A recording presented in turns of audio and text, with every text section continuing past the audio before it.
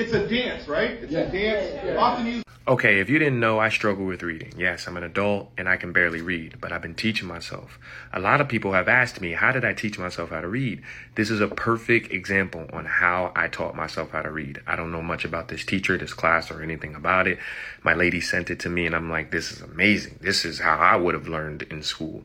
If you look on that screen he has there are words on that screen. You know, kids are learning how to read. Those kids are anxious. Their legs are shaking in the video. Like, they want to learn about the things that they already are living in.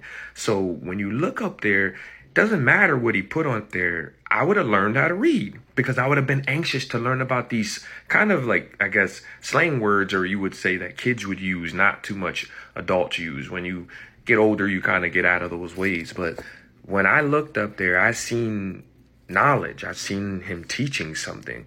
To me, I'm an adult now. All I needed to know was how I could learn how to read. But my mind thought I had to learn in a class a specific way. But I'm looking at this teacher teach these kids their own language. So, yeah, if you ask me, he's on to something.